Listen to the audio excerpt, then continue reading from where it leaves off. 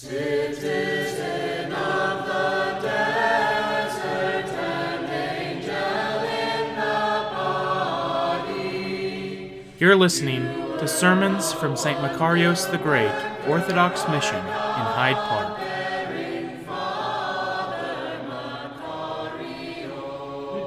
Let us attend, let us hear the Holy Gospel. Peace be unto all. And to your spirit. The reading is from the Holy Gospel according to St. Luke. Glory to you, O Lord, glory to you. Let us attend. At that time there came a man named Jairus, and he was a ruler of the synagogue. And he fell down at Jesus' feet and begged him to come to his house. For he had an only daughter about 12 years old, and she was dying. But as he went, the multitudes thronged him. Now a woman having a flow of blood for 12 years, who had spent all her livelihood on physicians and could not be healed by any, came from behind and touched the border of his garment. Immediately her flow of blood stopped, and Jesus said, "Who touched me?" When all denied it, Peter and those with him said, "Master, the multitudes throng and press you, and you say, 'Who touched me?'" But Jesus said, "Somebody touched me, for I perceived power going out from me." Now when the woman saw that she was not hidden, she came trembling and falling down before him. She declared to him in the presence of all the people the reason she had touched him and how she was healed immediately. And he said to her, "Daughter, be of good cheer, for your faith has made you well. Go in peace." While he was still speaking, someone came from the ruler of the synagogue's house, saying to him, "Your daughter is dead. Do not trouble the teacher." And when Jesus heard it, he answered him, saying, "Do not be afraid, only believe, and she will be made well." When he came into the house, he permitted no one to go in except Peter, James, and John, and the father and the mother of the girl. Now all wept and mourned for her, but he said, "Do not weep, she is not dead, but sleeping." And they ridiculed him, knowing that she was dead. But he put them all outside, took her by the hand, and called, saying, "Little girl, arise." Then her spirit returned, and she rose immediately. And he commanded that she be given something to eat. And her parents were astonished, but he charged them to tell no one what had happened. At that time, the Lord said, He who hears you hears me. He who rejects you rejects me. And he who rejects me rejects him who sent me." Then the 70 returned with joy, saying, "Lord, even the demons are subject to us in your name." And he said to them, "I saw Satan fall like lightning from heaven. Behold, I give you the authority to trample on serpents and scorpions and over all the power of the enemy, and nothing shall be by any means hurt you. Nevertheless, do not rejoice in this, that the spirits are subject to you, but rather rejoice because your names are written in heaven." In that hour, Jesus rejoiced in the Spirit and said, "I thank you, Father, Lord of heaven and earth, that you have hidden these things from the wise and prudent and have revealed them to babes. Even so, Father, for so it seemed good in your sight." Glory to you, O Lord, glory to you. In the name of the Father, and of the Son, and of the Holy Spirit. Amen. O Lord, our Lord, how majestic is your name in all the earth, wrote the psalmist. You have set your glory above the heavens. Out of the mouths of babes and nursing infants you have ordained strength because of your enemies, to silence the enemy and the avenger. When I consider your heavens, the work of your fingers, the moon and the stars which you have ordained, what is man that you are mindful of him, or the Son of Man that you have visited him? For you made him a little lower than the angels, and you crowned him with glory and honor. You made him have dominion over the works of your hand. You put all things under his feet, all sheep and oxen, the beasts of the field and the birds of the air, the fish of the sea that pass through the paths of the sea. O Lord, our Lord, how excellent is your name in all the earth. That's the very well-known 8th Psalm. It's a psalm that speaks of our vocation as human beings. What God has called us to in this life. To be image bearers and to be regents, ruling this earth, guarding it, keeping it, protecting it. This psalm speaks in elevated ways of this exalted role of human beings, echoing the words of the first chapter of Genesis, when God said, "Let us make the human being in our image, after our likeness. Let them have dominion over the fish of the sea, the birds of the air, the tame animals, and all the wild animals, and all the creatures that crawl on the earth." These very same words. What is man that you are mindful of him? The Son of Man that you visited him, made a little lower than the angels, but crowned with glory and honor, and given dominion. Now, of course, we know that we have failed in this mission from the very start. Our forefathers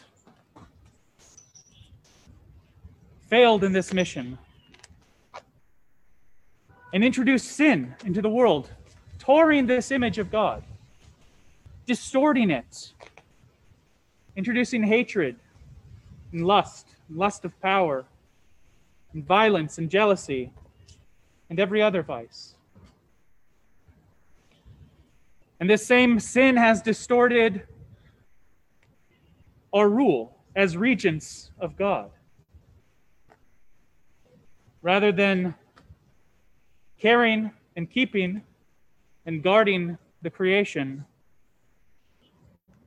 we see a world marked by extraction and domination, exploitation, and environmental destruction.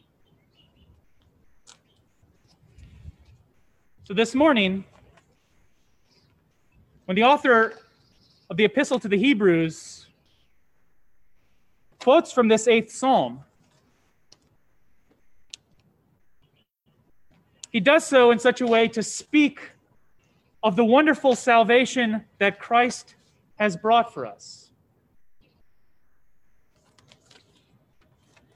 He speaks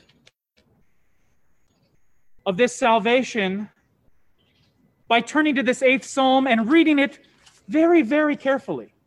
Very carefully. You see, in the 8th Psalm, we have this phrase, "What is man that you are mindful of him, the Son of Man that you care for him?" Two key words. Man, in Hebrew, Adam, in Greek, anthropos, and the Son of Man, Ben Adam, Ios anthropou. What is man that you are mindful of him, the Son of Man that you care for him? See, what the author of the Hebrews noticed is both of these words, though they can mean and refer to humanity in general, they're both singular in nature.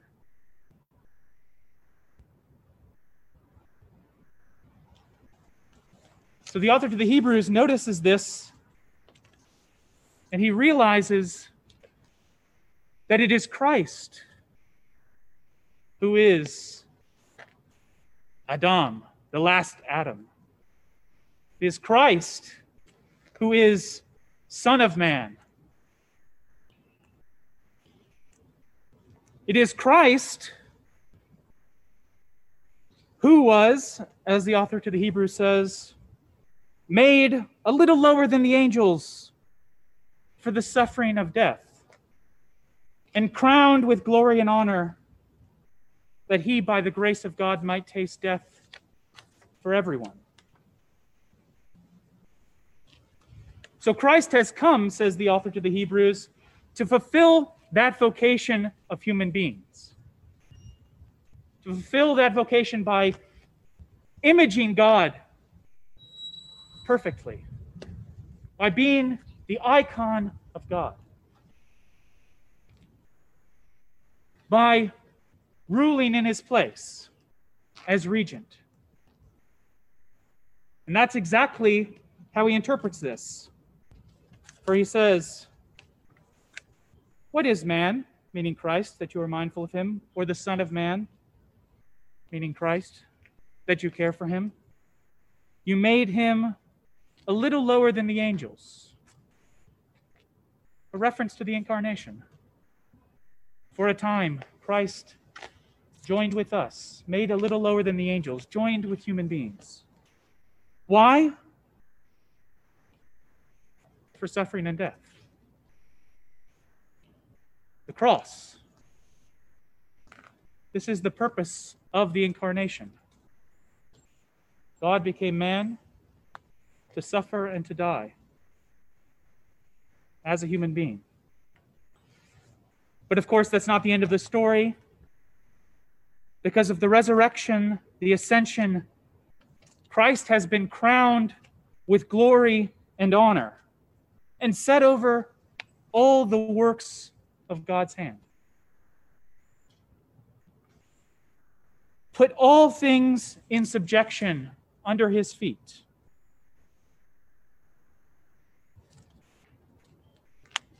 So we see these two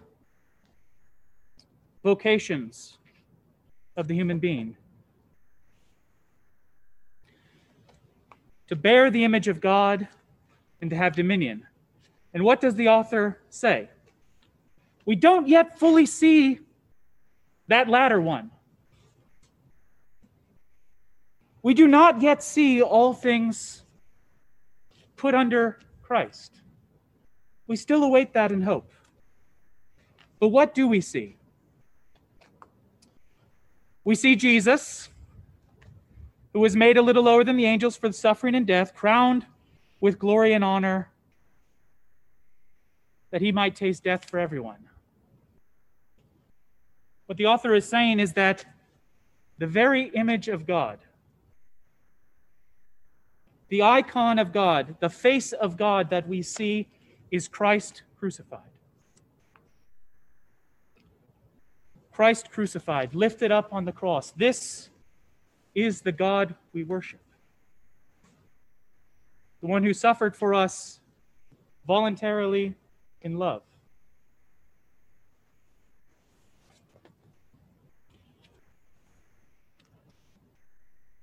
And we await that subjection when all things are put under his feet. As it says in another place, rule in the midst of your enemies until I put all your enemies under your feet. So the kingdom of God this morning is not yet realized. We await it. But we know that Christ has come. He has inaugurated that kingdom in our midst in three different ways. In himself,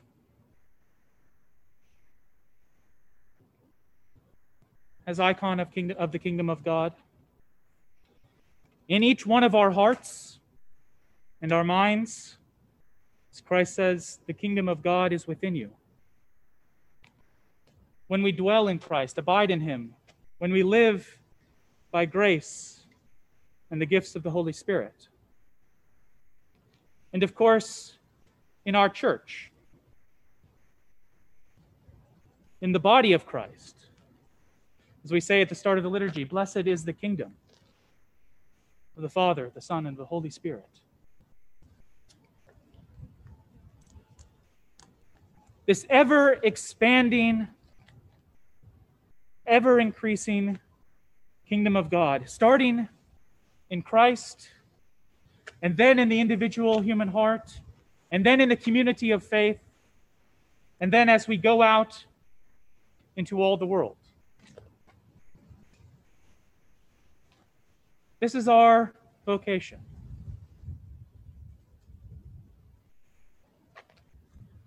To image Christ,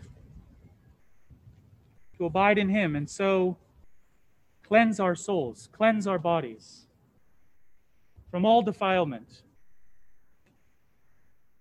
to clean up that icon by the grace of God, to allow him to purify us, and to join with Christ as regents in his reign, in the reign of God, in our own hearts, in our community, as we love one another, and as we go from here, as we depart in peace into all the world, as we await the final realization of Christ, when God will be all in all. But in the meantime, we participate with Christ and announce his kingdom and make it present in our midst by the grace of the Holy Spirit. In the name of the Father, the Son, the Holy Spirit. Amen.